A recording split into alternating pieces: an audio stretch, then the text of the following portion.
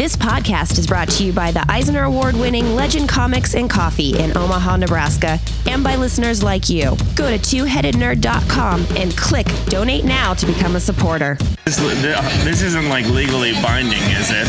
I can't speak to that. Okay. Legally. Hi, this is Ryan Brown. I make some comic books called God Hates Astronauts and a new book from Image next year called Curse Words.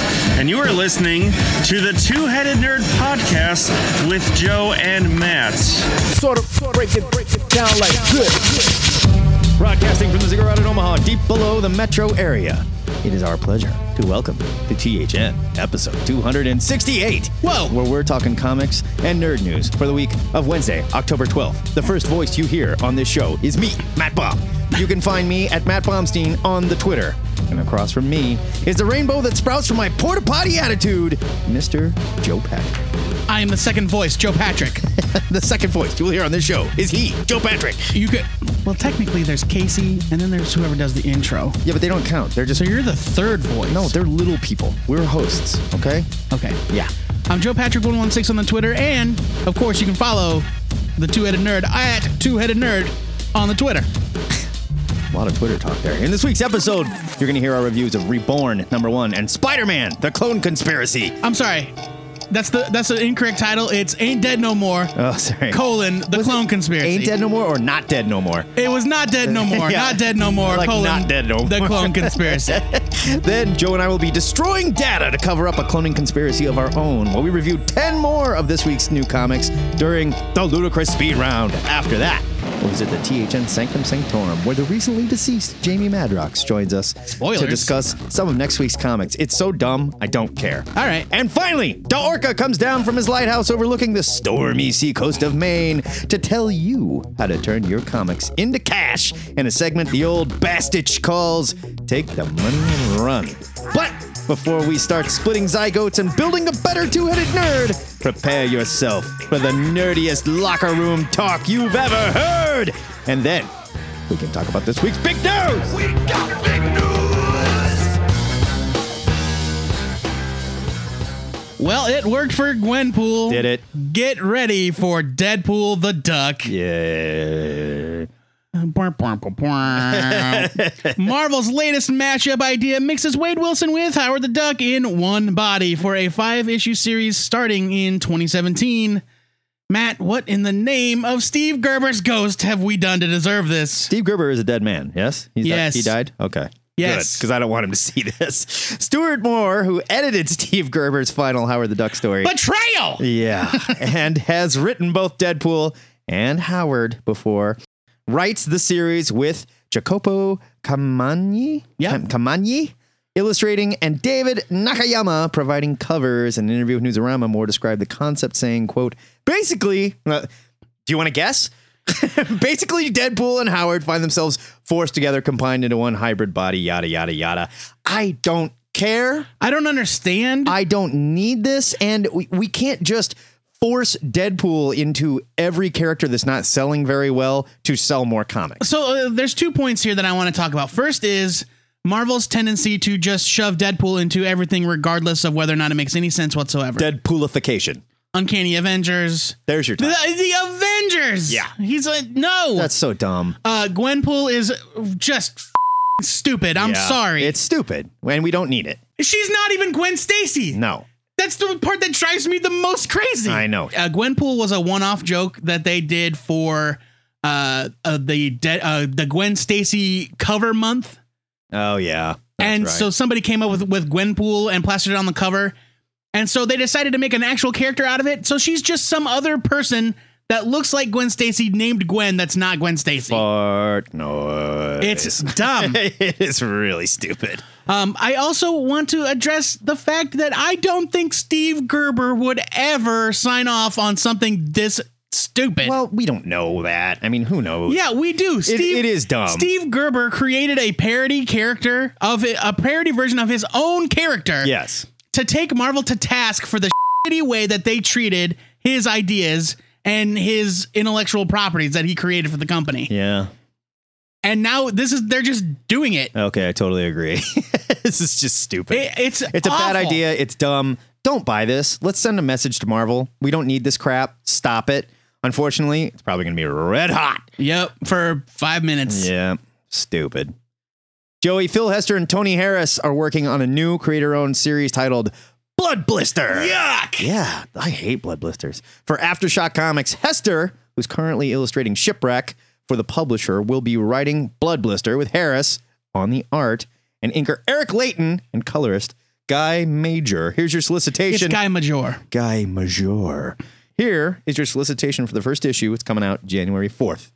Sin is a joke to Brandon Hull. Morality a crutch for the weak. Laws mere tools to be abused. But when the corruption he scoffed at begins to manifest on his once perfect body, Hull finds himself cast into a hidden world of unspeakable horror from which there is no escape. How can you be saved when the evil possessing you is your own soul? Opening a jarring window under the world of horror. Opening a jarring window under the world of horror. It's written twice. I don't know why. From the writer of The Coffin, yada, yada, yada. Joe, have you seen the cover to this shit? Because it is going to be way too scary for you. It's really disgusting. Yeah, it looks crazy gross. There's a small list of creators whose work I will check out regardless of what it is.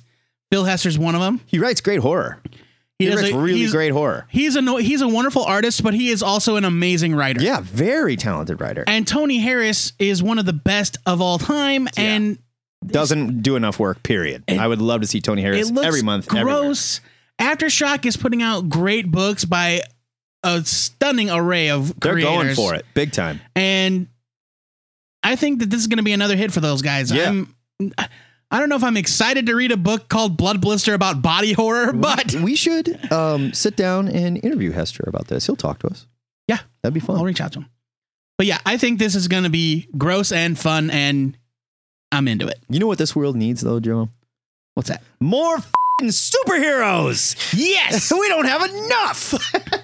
Speaking of indie publishers arranging an impressive array of talent, Lionforge Comics is about to launch its own superhero imprint next year, headlined by creators like Christopher Priest, Joe Casey, Joe Illidge, Damian Scott. Where'd that guy go? Yeah. Alex DeCampi, Amy Chu, David Walker, Larry Stroman. Yes. Jan Dersima, Pop Mahan, Todd Klein, Brandon Thomas, and Ken Lashley. Whoa.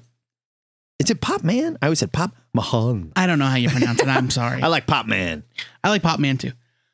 Catalyst Prime is the name of the line, and it will debut in May with a one-shot written by Priest and Illidge and illustrated by Marco Torrini, followed by 7 titles introduced over the next 7 months. It sounded like you were rapping when you started that sentence. Catalyst Prime will be... Oh, the name of the line is Catalyst Prime. Yeah. Matt, the world of superhero comics is already pretty crowded. Like you said, do you think there's room on the stands for this talented bunch? Yes, if it's good. It just has to be good. The same way everybody goes, oh, we're all tired of superhero movies, until another really good superhero movie comes out and everybody goes, oh, that was great, and it makes shitload of money. It can be great. Here's my only problem. Lionforge is a relatively unknown publisher. But they're making big moves. They are making big moves. Lionforge bought out Magnetic Press, which is also the home of Bunyo. So they've got the Ulysses Farinas money behind them, indie line. They've got money behind them, which is good. Joe Illidge spoke in an interview with Graphic Policy. I don't know who Joe Illidge is. He kind of came out of the Milestone bunch at DC. Okay. He's a writer and an editor. He was the regular editor of the Batman titles during No Man's Land. Okay. And he's done a lot of work on the TV side for DC with Static Shock and Batman Beyond and stuff like that. All right. Joe said basically the whole universe is started from an asteroid heading to Earth, and a private corporation called the Foresight Corp sends 4 astronauts on a suicide mission to stop the asteroid. What happens leads to the emergence of superhumans on our world. After that, most of the books are going to take place 1 year after the asteroid. He was written really phrasing. He explained that Lionforge is committed to creating a superhero universe that invites everyone. And then they start talking about diversity, which has been a very popular word in comics lately.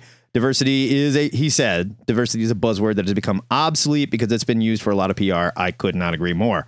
Diversity should be intrinsic if you have an expanded mindset of the worldview. So when you're going to creators, they're not all heterosexual. They're not all Caucasian males. They might not all be from the United States. They're from different industries. They have different political backgrounds. Diversity. So again, we're going for a diverse line of superhero comics that, this is me speaking, that's more in line with the world as we know it today, which is a good thing. Absolutely. Which is a good thing. I'm all for it. It doesn't sound forced, and it's starting from day one that way, too. Right. Which, why not? Fun fact, Joe Illidge was the first black editor of Batman. Hey, all right. There you go.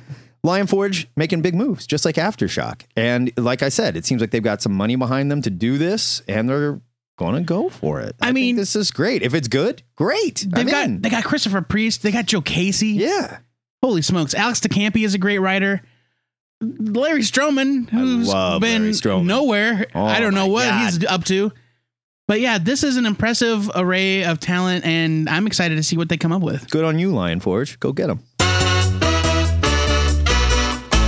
That is the big news for this week. And if you'd like to discuss these stories and everything we ignored, hit us up at the big news section of the THN forums. And while you're there, there's something else you should be doing. Every Sunday, Mr. Diversity himself, Joe Patrick. That's what they call me. Posts the question of the week in everyone's favorite digital nerd sanctuary, the THN forums. Joey, what are we asking the nerds this week?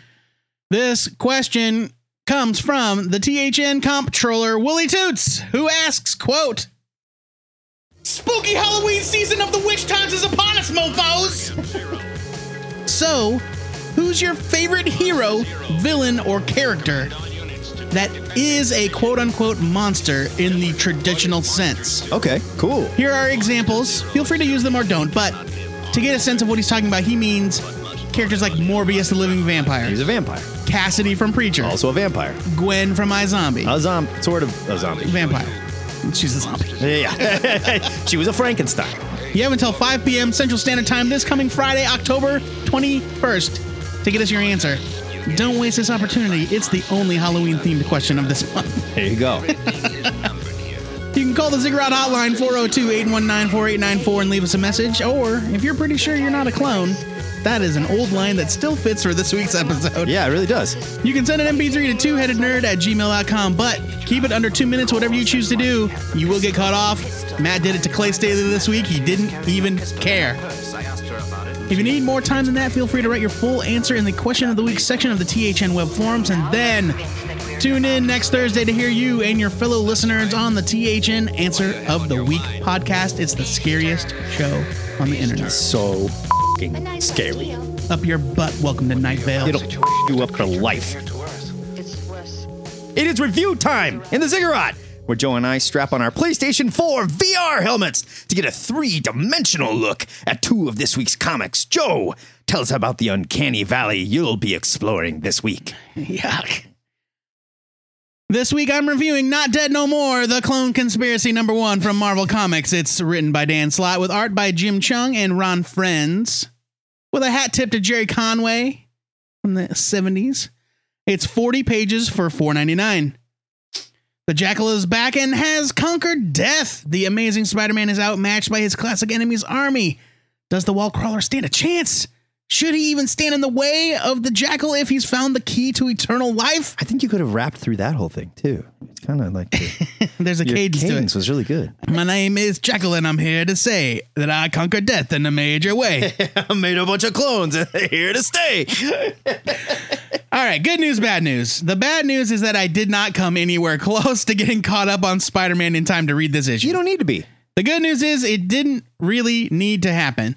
Clone Conspiracy #1 opens with Peter Parker and his family dealing with a personal tragedy, thanks to Peter's distrust of a radical new drug from a shady pharmaceutical company called New You. Which is the only place to get radical new drugs. Shady pharmaceutical companies. Obviously, yes. You see, New You offers medical treatment that staves off certain death, but its recipients trigger Peter's spider sense for reasons he can't yet explain. The reader knows that New You is a front for the Jackal, the classic Spidey villain responsible for the original Clone Saga. Who keeps finding funding somewhere. Right. I don't know. And he's been busy resurrecting some of Pete's greatest villains. Peter's investigation of New You causes him to run afoul of the Rhino, the new Electro, and a woman claiming to be his first true love. Spoiler alert. Gwen Stacy. Spoiler. No, she's been in the book for months. Like I know from flipping through Okay. issues that like it's not a secret that Gwen is walking around. All right. this Gwen may or may not be the real deal.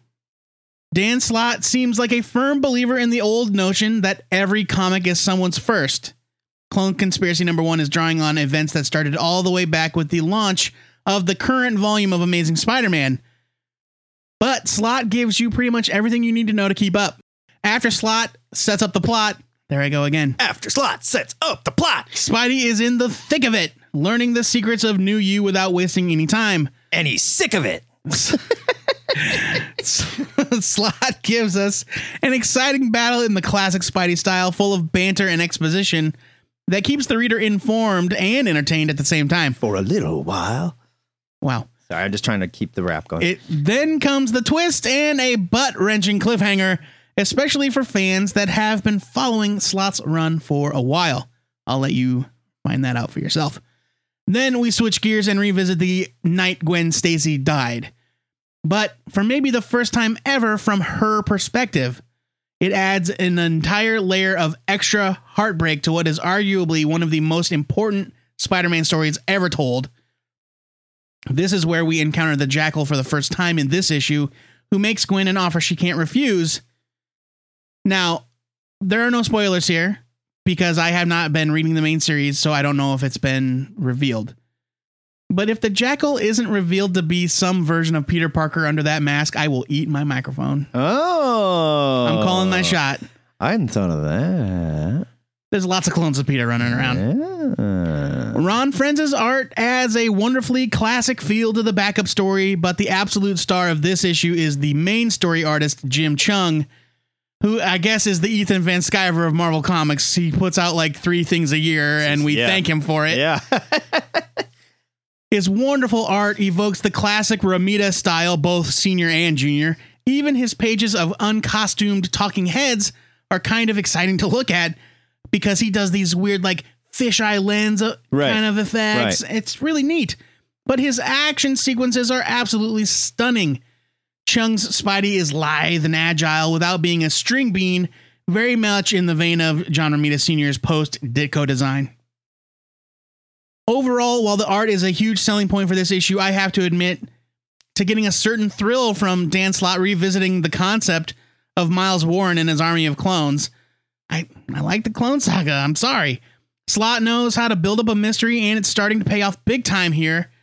And though I do still plan on catching up on Amazing Spider-Man, I had no trouble following the story, and I had a blast reading it. Not Dead No More, The Clone Conspiracy may be Slott's most ambitious saga yet. I'm giving it up a huge buy it. I think what's going to set this apart from the old Clone Saga is they're not going nuts with, well, they're not going nuts yet with Spider-Man clones. But yeah, I mean, this is a really fun way to reset all of the Spidey villains that have died or vanished or gone away or been changed so radically that we barely recognize them anymore. And, you know, Amazing Spider-Man, out of all of the books Marvel puts out, is the one book that just feels like a classic superhero comic in the way that modern comics just don't anymore, especially at Marvel. This feels like a big classic Spider-Man event, and they can have a lot of fun with this. And like we've said a million times, we trust Dan Slott. We love his work. I'm giving this a buy it to Jimmy Cheung, man. That guy does not do enough. It's a killer. Let him draw everything. I love Jimmy Cheung. I bet he is so slow. I'll bet he is. That's too. my guess. Regardless, buy it from me as well. Man, I remember that guy when he was doing fill-in issues of X-Force in the 90s. Fuck yeah. Jim Cheung was nobody. He was great. And now he's like a superstar. He's incredible. He is incredible. Matt Baum, I see Image Comics is going through a rebirth of their own. Why don't you tell us about it? Well, they're actually being reborn. It's different. This is Reborn #1 from... Rebirthed? Reborned. #1 from Image, Miller World, written by Mark Miller with art by Greg Capullo. 32 pages for $3.99.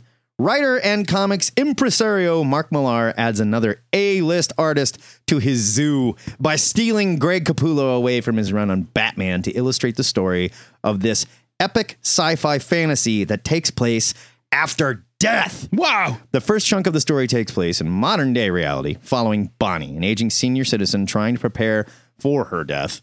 Before any of the action even kicks in, Miller and Capullo do a wonderful job humanizing Bonnie and her fear of dying. Honestly, Her story was so well realized that I probably would read this without any of the fantastic elements, and it'd just be a really good slice of life preparing for death story. Bonnie's death scene begins with a stroke and culminates in an amazing one-page spread that shows all of her memories above her collapsing like a chandelier, raining glass down on her. It was beautiful. Yeah, that was cool. And I got to say Capullo and FCO Placentia, which I still don't know if that is a person or a company or a collective or a robot. I think it's a person because there is another Placentia that works in comics out there, Ivan. They were very careful to make the real world story look slightly dull and washed out. But the second we kick into the afterlife, it crackles with color and action. I cannot say enough about Capullo's work here. He really came into his own on his Batman run and set himself apart truly as one of the great bat artists. But this is even a step above. Greg Capullo is operating somewhere in between Mark Silvestri, Todd McFarlane, and Walter Simonson when they were all at their best. His art has never looked this good, and it is worth the cover price alone. As for Miller's story, it's a little simple, and it's not entirely clear if it's just an imagined near-death experience or the actual afterlife. Regardless, I can't wait to see Capullo drawing more axe-wielding barbarians. I don't think it's imagined. I don't think it's imagined because they show that other character dying in the beginning and waking up. I agree. In it, I wasn't gonna go into that because I think there's something going on there, but we'll get to it. I'm sure the movie is already in development and it's going to be kick-ass as well. I am giving Reborn a huge buy it. After a quick confab, we have decided that we are not agreeing on what's happening in this book. Yeah. Matt thinks it's unclear. I think it's totally clear. We'll find out. Could be some mystery. It's fine. FCO Placentia is a person. Okay. I don't know. Maybe it's a cultural thing. I don't know what the FCO said their first name is FCO. Fucko. Nice job, I'm sorry. I did really like this. I think the story of Bonnie is very compelling, and you get a real sense of her frustration and her fear when she's as like her life is kind of slipping away from her, or she's losing control of it. Right. And the waking up in the fantasy world is like a really jarring sense.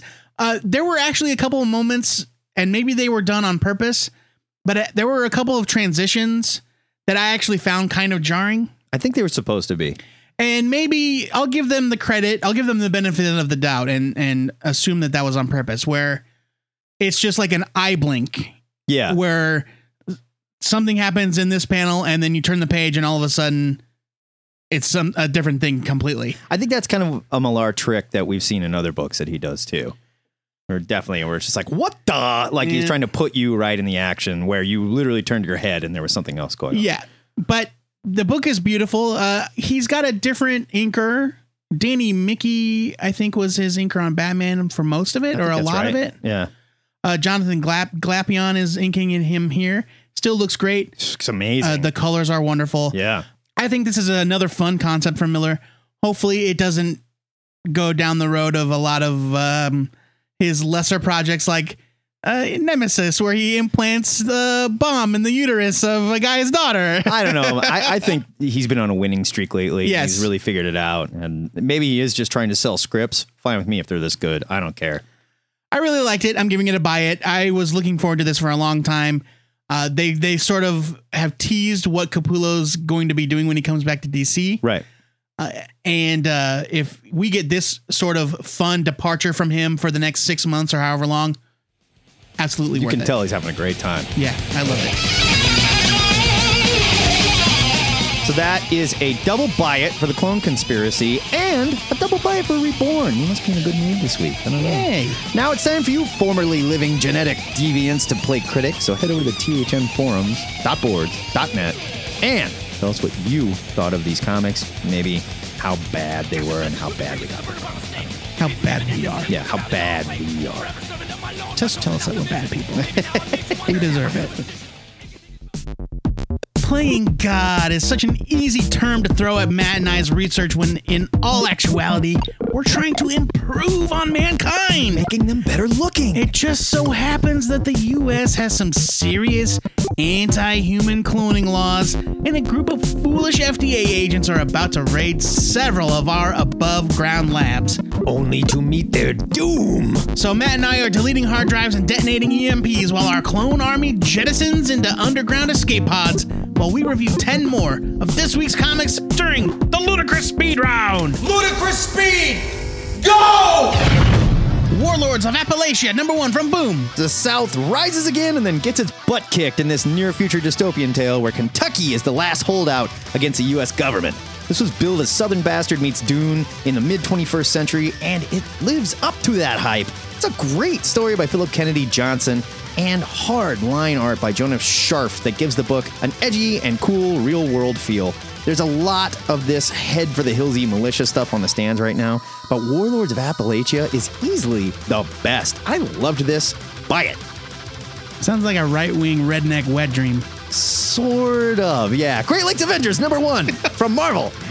The GLE is back, baby, thanks to some legal loopholes that caused the team to be reinstated as official members of the Avengers franchise. Are they an official or are they the only? They Well- kind of made it sound like look, you've got it, and we don't know what's going on with The Great Lakes Avengers are now a recognized branch of the Avengers franchise. They're sort of making fun of new Avengers and other Avengers and the Avenging Avengers.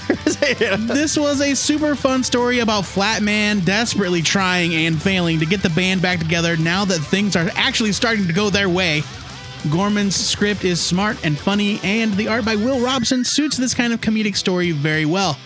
The story probably could have used a bit of retelling of the GLA concept after so much time has gone by, but I really liked it. Great Lakes Avengers #1 gets a buy it. Really nice art, too. Yeah, I liked it a lot. Oh boy. The Lost Boys #1 from DC Vertigo. Stay with me here. This new Vertigo miniseries explores what happened after the end of the 1980s vampire classic movie, The Lost Boys. You know it. You love it. I expected nothing from this issue and put it down pleasantly surprised. Writer Tim Seeley obviously loves the original film and captures the quirky 80s horror fun perfectly down to his portrayal of both Corys. And if you don't know who Corey Feldman and Corey Haim are, you're too damn young to be listening to this show. Turn off and go Snapchat or some bull. Didn't Corey Haim die? Yes, we lost him too soon. Great art by Scott Godlowski and a fun read from Seeley. Lost Boys gets a huge buy it for anyone looking for some spooky 80s nostalgia. It was just great. And it had a variant cover featuring shirtless saxophone guy from the movie. It was great. Are the Corys the Frog Brothers? Is that who they play? Corey Feldman is one of the Frog Brothers. Corey Haim was the main character, who was Michael's little brother. Right. Yes. Solo, #1 from Marvel. Solo was a pretty one-note character created in the mid-'80s. He was a guy with an Uzi that teleported and killed terrorists. He didn't just kill terrorists. He hated terrorists. Right. His tagline was, "While Solo lives, terror dies." And he shouted it wherever he went. Like Scourge. Sprayed bullets uncontrollably out of his Uzi. He was used very sparingly for about 10 years, give or take. Like I believe he popped up in the Assassination plot. Assassination Nation, right. Right. He was introduced in one issue of Web of Spider-Man in 1986. Yep. They did not use him again until 3 years later in the Assassination Nation or whatever. I loved him back in the day. Yeah, then he was all but forgotten about, but now he's back as part of Deadpool's Mercs for Money, most of whom are getting solo titles for no good goddamn reason. Because you can put Deadpool on the cover. Except they don't mention Deadpool at all in this book. I know. If you couldn't tell by now, my enthusiasm for this title couldn't be much lower. The creators, Jerry Duggan and Jeffrey Thorne and Paco Diaz, execute their story. Period. They execute their story. Except for the fact that they don't bother to explain what Solo's whole deal is. I looked that up on Wikipedia. And from my own memory, like I remember Solo when I was a kid. He'd teleport, kill terrorists, the end. The end. It's not awful, but it's not that great. He had great hair, too. Yes. I couldn't find any reason to care, and I'm not even sure that fans of Deadpool and his Mercs for Money will either. Solo #1 doesn't do anything to justify its own existence, and as occasional guest host Dave DeMarco says, sometimes half a loaf is worse than no loaf at all. Solo #1 is a leave it. Yeah, money grab. Solo #1 is a money grab. Hard Case Crime, Peepland, #1 from Titan. Hard Case Crime Publishing brings their crime novels to comics with their first offering, Peepland. Yeah, they write a bunch of different, like, hardcore crime novels. I love it. The story takes place in seedy 1980s New York, where a stripper in a peep booth gets roped into a murder case. Christina Faust and Gary Phillips write this story of a sex worker and her punk rock boyfriend trying to solve a murder with very solid, thin line artwork by Andrea Camarini. Peepland is a great read for any fan of real-world crime noir stories. I'm saying buy it. Of course, it's an adult book. Romulus, number 1 from Image. I mean, it's not an adult book. It's like a Vertigo book. It's got some boobies. And, Yeah. No, I'm not. There's no like full on. Right. Oh yeah. Wow. Romulus, number 1 from Image. Romulus follows a mother-daughter team of assassins on the run from the secret society that actually steers human history. This book was a pleasant surprise from creators Brian Hill and Nelson Blake II. Hill's script takes a sort of minimalist approach, setting up the book's status quo, letting the latter half of the issue catch up with current events. It works really well thanks to a compelling concept and great art by Blake. Though Blake's work falls down a bit when dealing with scenery and backgrounds, his figure work and action choreography are really stunning. I had no idea this book even existed until last week. It was a huge week last week. We missed a bunch of stuff. Yeah. I read it. I'm hooked. I'm giving Romulus number 1 a buy it. It's great.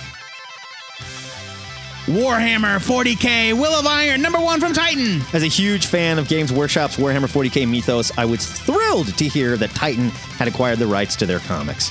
Here, writer George Mann tells the story of 3 different Space Marine chapters with different motives, exploring the Califrax Cluster, an area shrouded by violent warp storms for the last 1,000 years. That's one of the coolest things about Warhammer 40K. It's like this mythos, this war in space has been going on for like 10,000 years. This is a perfect jumping on point for fans like me or newcomers looking for a brutal, futuristic war stories best suited for a grindcore soundtrack. While the art wasn't the beautiful, detailed work I've come to love from the Warhammer 40K rulebooks, Tazio Benton did a good enough job capturing the hopeless and violent feel that this story needed. Warhammer 40K Will of Iron gets a buy it. I want more, please. Cannibal, number 1 from Image. Co-writers Brian Bucalato and Jennifer Young team with artist Matthias Bergara for this southern fried horror story about a cannibal epidemic that's just starting to hit the tiny Florida town of Willow. This is an interesting take on the zombie genre in the sense that the infected aren't zombies at all. They're thinking, feeling people that feel remorse but are driven to do the unthinkable by this virus. It's a neat idea and Bergara's art is really great, but I had a hard time seeing past some of the logistics, like if the infected are innocent people that don't want to become murderous cannibals, and the government knows that this is happening, why isn't it under control? Because Florida, dude. Come on. Enough said. Because Florida. Plus, there is a pretty large cast of characters that come and go with side stories that feel a little unrelated to the main plot. So I'm giving Cannibal a strong skim it for now with the hope that it'll hook me in a little bit more with another issue or 2. The Electric Sublime, number 1 from IDW. Art crime, terrorism, mass hysteria, and badass pencils by Martin Morazzo. This comic was nuts. The Mona Lisa is suddenly winking. Homeless men are beating each other to death over an Andy Warhol print. Parents are casting their children in bronze, and it's all connected to the wink. Only one man can save us now, and he's nuts. Arthur Brute is a crazed painter and art crime investigator that's out of the loony bin and on the case. Art Brute, really? Yeah. If you've been waiting for a comic loaded with art history references and terrorists in suits featuring Jackson Pollock splatter prints, you will love The Electric Sublime. This was a lot of fun. I'm giving it a buy it. Angel City, number 1 from Oni. This was a fun twist on the well-trod LA noir Hollywood genre, inspired by true crime stories like the Black Dahlia murder. But instead of a tough male private eye with emotional baggage, writer Janet Harvey puts a badass female enforcer named Dolores Dare in the lead role as Great name. I know. As she decides to take on the investigation of her old friend's murder. This book was great, and the art by Megan Levins and colorist Nick Filardi is outstanding. It was beautiful. This came out again during a huge release week last Wednesday. Don't let it pass you by. Angel City number 1 is a buy it.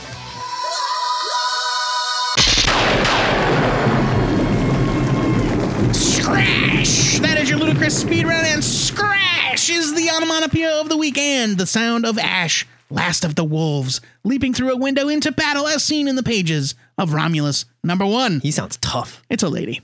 Oh. If you want even more reviews of this week's comics, head over to twoheadednerd.com and check out The Last of the Quarterbin Raiders, Aaron Myers' ludicrous speed reviews. And remember, you can pick up these and all the rest of this week's new comics through our new Amazon link found in the show notes at twoheadednerd.com. It's a great way to get your funny books and support this show. It doesn't cost you a dime extra. No, and you can buy whatever you want there. Doesn't matter. Not just comics. You see a little kickback, baby. Buy your comics from the comic book store. Buy your toothpaste from Amazon. This week in the Sanctum Sanctorum, we're using the Two-Headed Nerd Ouija board for a morality discussion on the science of human cloning with one of our favorite recently deceased X-Men, Jamie the Multiple Man Madrox. No, he's not a clone, but he's used to making lots of copies of himself, so stay with me. By the way, if you're going to kill an X-Man, Madrox has to be the #1 on the easiest to bring back to life list. You just go, oh, one of his clones was still hanging out in Alaska or whatever, you know, come on. Yeah. Before we get into any further discussion of this, let's just talk about what comics we're excited to read next week. Joey, settle me down. What are you reading next week? My pick for next week is Cave Carson has a cybernetic eye. #1 from DC/Young Animal. That's right. I hope this makes sense. We're 3 for 3. Because if it does, it should be fun to read. It's written by Gerard Way and Jonathan Rivera, so he's got a co-writer to kind of rein him in. Art by Michael Avon Oeming. For some reason, I had no idea that Michael Avon Oeming was drawing this book. Yeah, we saw preview art from Oeming. I saw it, yeah, but when we first talked about it, when it was announced, I just don't remember them mentioning him. Oh, okay. And unlike the Clone Conspiracy, this was 40 pages for only $3.99. Hey! Here's your solicit. Cave Carson has done it all. Survived countless adventures below the Earth's surface, met the love of his life, and gotten a cybernetic eye. Somehow, after he and his wife Eileen sent their only daughter Chloe off to college, Cave was ready to become just another mundane member of the surface world. That is, until Eileen got sick. Newly widowed, Cave tries to piece his life back together when a knock on the door of his secret underground lab pulls him back into a past that he and Eileen thought they had left buried deep within the earth.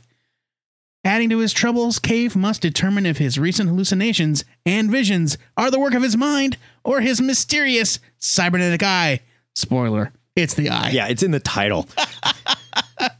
You don't need to read the rest. No, I will not. The Young Animal books have not exactly excited us so far. They're certainly Did you end up reading Shade? Yeah, I liked it. It was a little wackadoo. I'll just say this. It's baseball postseason, so let's make some baseball references. They haven't knocked anything out of the park. Yeah. But they've hit a couple solid singles. You know what I mean? Yes, that's fair. Yeah. They're on base. I'll give them that. This, however, seems a lot more up my alley. I hope Cave so. Carson is a classic character that DC likes to roll out every now and then for old guys like me. Like this take on it where he's an older guy and like his ridiculous adventures are behind him. He's got a kid that went to college. His wife is sick. You know? It reminds me, not that it will be the same in terms of, you know, how the story progresses, but it reminds me a little bit of the setup for the Venture Brothers. Yeah. Where it's like Johnny Quest as an adult. Right. And he's kind of a shithead and his life sucks. Yeah. And this is reminiscent of that, where this is Cave after his prime. Right. What's he doing now? This sounds like he's getting too old for this and it could be a lot of fun. I'm excited. All right. Matt Baum, what do you got for this week? I had to pick Star Trek Boldly Go, which is not a great title, but whatever. #1 from IDW. It's written by Mike Johnson with art by Tony Chastain. 32 pages, $3.99. So again, not quite as good a deal as Cave Carson. Here's your solicit.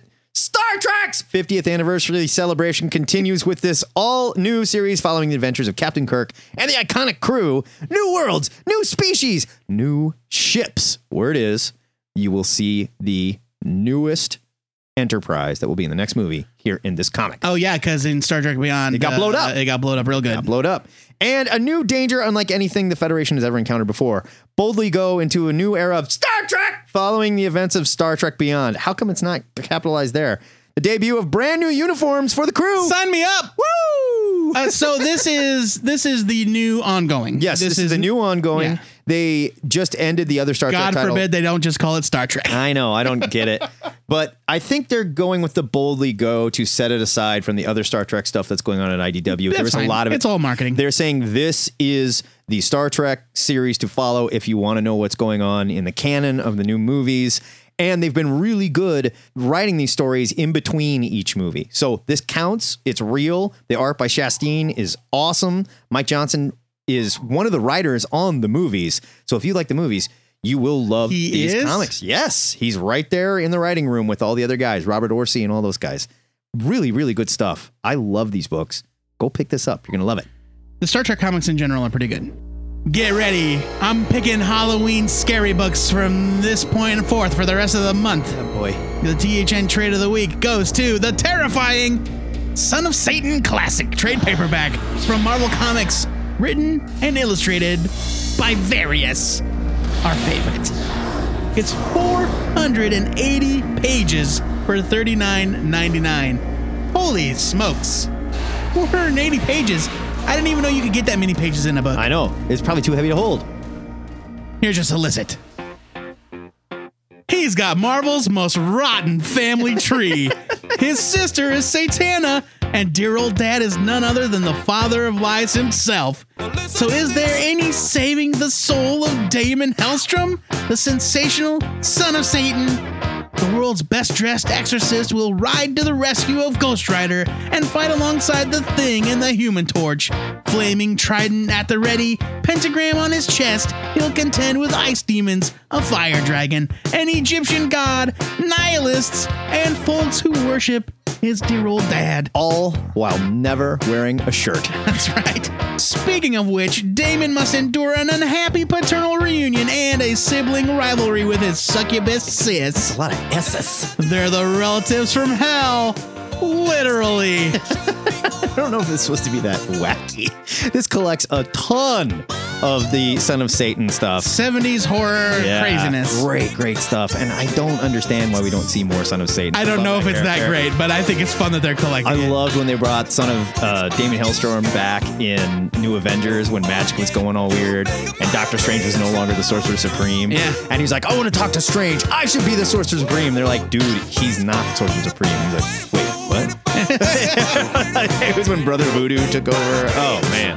Love that character. Dr. Voodoo. Yeah, well, he was Brother Voodoo then and then became Doctor. Yes. He finished his PhD and became Dr. Voodoo. Yeah. Speaking of Satana, she is on the other Ouija board line, and this is the third time she's called. I don't think she's a Hall & Oates fan, and she did not find that reading particularly funny. Why don't you nerds head over to I didn't write it. head over to our Facebook page and tell us what else we should be reading this week. Once a month, our friend Orca comes down from his lighthouse where he spends his days giggling while sipping rum and running crab boats aground to tell you how to make some cash on your comics. He's at least 90, a little nuts, completely inappropriate, and he's going to tell you how to take the money and run. Hello, nerds. Orca here for a quick comic book market report. Broadcasting from the top of my tree stand out on the back 40. It's bird season here in Maine. Not quite deer season, so I guess I'm cheating a bit. But I like to get out and poach a few before the other hunters get out here and it up. See, in Maine, we got good hunting. So good that it brings in the flatlanders from out of state so they can bag the big one. The prick faces and the government like it because they can charge 6 times as much for an out-of-state license. And the game wardens love it because dummy massholes and such don't know the tricks. Like going out at night and jacking the deers with the headlights or riding around heater hunting with a thermos full of camp coffee. Truth be told, they don't take much away for game, these novices, because they suck at hunting. So I can't complain about that. Usually the poor Maine guides who get them to shell out a bunch of cash to help them find a deer wind up taking them to an area stocked with deer and all fenced in. The dummy city boys don't know it's fenced in, but they get to tell the missus they got a 12-pointer. Do you know most of them don't even take the meat? The guides usually give it to the wardens to keep them happy. And the wardens sell it cheap to the poor folks so no one feels bad about taking a bribe. Us Poor folk buy it up, cheaper than hamburger, and everybody wins. Sorry, I got way off track. Reel it in, Orca, you senile old fat. Okay, so as promised, the air is starting to come out of the comic market. There are a few items worth selling. If you didn't take my advice and unload all your books last month, here's a good list. We're going to go over a lot of recent books this time, so pay attention. You probably have these. If so, take the money and run. Daredevil number 58 from the Bendis run. It's the first appearance of the second Night Nurse. Not Stephen Strange's fantasy nurse doll. This is the one from Clerks and the Netflix shows. Rosario Dawson. My fantasy doll. See, when you're famous like the Orca, you can just kiss women. Just keep kissing them. I can't stop, Go up, grab them. No, sorry. Not even the Orca is as sick as that guy. He belongs in front of a firing squad, not the White House. Anyway, Daredevil 58 is going for like $25, so take the money and run. Moving on, 7 to Eternity is like 3 weeks old. It's a good book, but it's going for $15 on eBay. If you've already read it and you want to sell it and use the money for 3 or 4 new books, here's your chance. Batman number 655 is also going for good money again. Regular cover A is like $15, $20, but the brown one, the 1 in 10 variant that looks like Kubert drew it on a paper bag, one just sold for $138. If you happen to pick it up back in the day, as many of us did, this was Grant Morrison's Batman, take the money and run. Well, $15 appears to be the going rate for an overprinted, hyped-up book, so let's throw one more on that list. Darth Vader number 3 from just a couple years ago. It's the first appearance of Dr. Aphra, a bull Star Wars retcon character who, sorry, ain't gonna be in any movie. $15 for the regular cover, $100 for the 1 in 25 variant. Take the money and run. Finally, let's talk about boobies. No secret, I love them and you do too. Even if you ain't seen the real ones yet, Orca forgets we didn't all lose our virginity at age 11. Like most red-blooded American funny book readers, I would typically buy the Adam Hughes covers of Catwoman and Tomb Raider and whatnot, once in a while if it was sexy. Well, Mr. Hughes' variant stuff is sky high now, and that has brought up the values of his non-variant books by proxy. Those Tomb Raider covers, especially the really good ones, sell for $10 to $20 a piece. Catwoman is where the real money is, though. Number 51, the mugshot one with the numbers from Lost, just sold for $125. Number 70 fetches $63. And my personal favorite, number 74, is now going for $53. Here's what I do. Take a photo of the cover with your smartphone, then sell the comic on eBay. You get to cash out and save what you really care about. Plus, it makes things more convenient having all your spank bank on one device. Now I gots to go. Just dawned on me that perhaps being up in a tree stand isn't the best idea during bird season. Kiss, kiss, nerds.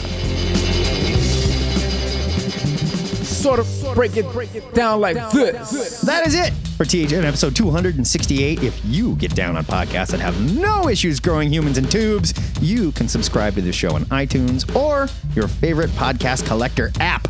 And while you're there, leave us some star ratings, some reviews, some thumbs up, whatever they do on your chosen app or podcast listening device. It helps us connect with other potential listeners. Thank you so much to all of our donors. You nerds keep our protein baths filled to the brim. Gross. Yeah.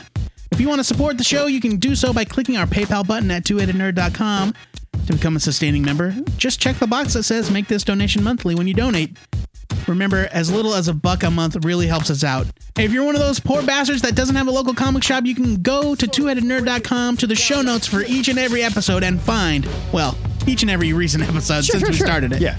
And find our link to Amazon.com, the affiliate portal that lets us take a little bit of taste whenever you buy your normal goods from Amazon.com. We can't stress this enough. Support your comic shop. Do it. But if you can't, or if you need other things, support your comic podcast. Go to Amazon and just take them for all they're worth. That's right. Dig this, guys. We love fan art. And if you want to send us a sketch of what you think the Two-Headed Nerd looks like, you can send it to twoheadednerd@gmail.com. If you want to connect with us, head on over to twoheadednerd.com. You'll find a whole list of all our links to all our social media via Twitter, via YouTube, Facebook, Tumblr, where we post the outtake of the week and our cocktails for the cocktail of the week. You'll hear about that on the answer of the week. And of course, the Ziggurat hotline. That number is 402-819-4894. Don't forget to use it to answer the question of the week or to play along with any of the segments on this show. If you dig the music you hear on the show, you can subscribe to our soundtrack playlist on Spotify by searching for Matt Baum's Spotify profile. Don't poke around too much in there, though. Oh, come on. Before we go, our weekly shout-out goes to THN's very own Wooly Toots and his wife, Sue, who recently celebrated their 11th wedding anniversary. We're celebrating their 11th because the 10th was a little rocky, if you know what I mean. Word to you, Jared and Sue, and the entire Toots family. Until next time, true believers, remember to pre-order your comics or your retailer might just clone a more responsible customer. This is the Two-Headed Nerd, signing off.